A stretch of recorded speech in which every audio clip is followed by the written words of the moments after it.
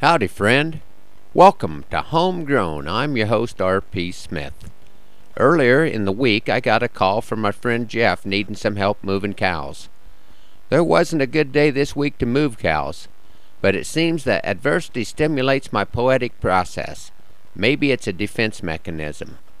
I did draw some inspiration from a ride. For now, I call this poem Time on My Hands, Wind on My Foot. Riding north, when to our back, we kept the hungry cows on track. The girls would spy each clump of grass and swipe a mouthful as they'd pass. Raised cowboy's voice or lariat sting, or maybe an attempt to sing, soon did curve cow's appetite and stalled desire to take a bite. Heading west with a southerly breeze, the cows moved out, but the cowboys freeze. On the winter ride, pursuing cow, when the action slowed, it did allow a chance for the cold to penetrate, and this brought on a bitter debate among extremities of a chilled buckaroo, which I will attempt to relate to you. As the wind did blow over ice and snow, it focused its wrath on a booted toe, and the toes on the foot did tell its part how life in the wind was pretty hard.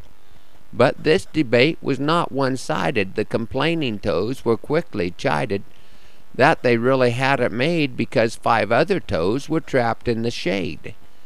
This horse puts out no solar rays. Your complaining does amaze. The side of the stirrup where you ride, some wind protection it must provide. You sunny side toes soak sun by the hour, and surely must feel its warming power. So we would gladly swap you, friend, said the shady side foot to the one in the wind. The windy side toes could see the sun, but at 10 degrees it ain't much fun.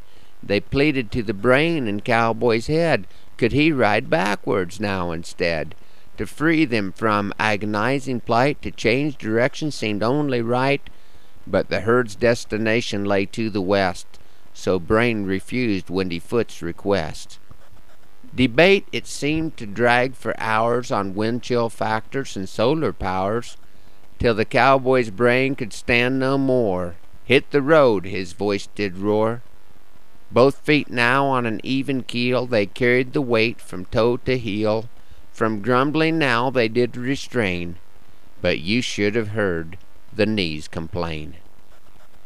Thanks for riding along this morning on Homegrown. I need to cut it a little short today. I have some ice to break this morning. Every day has its one day closer to spring, and whatever challenges and blessings it might hold for us. Hang in there, and please come back next week for another round of Homegrown. Happy trails.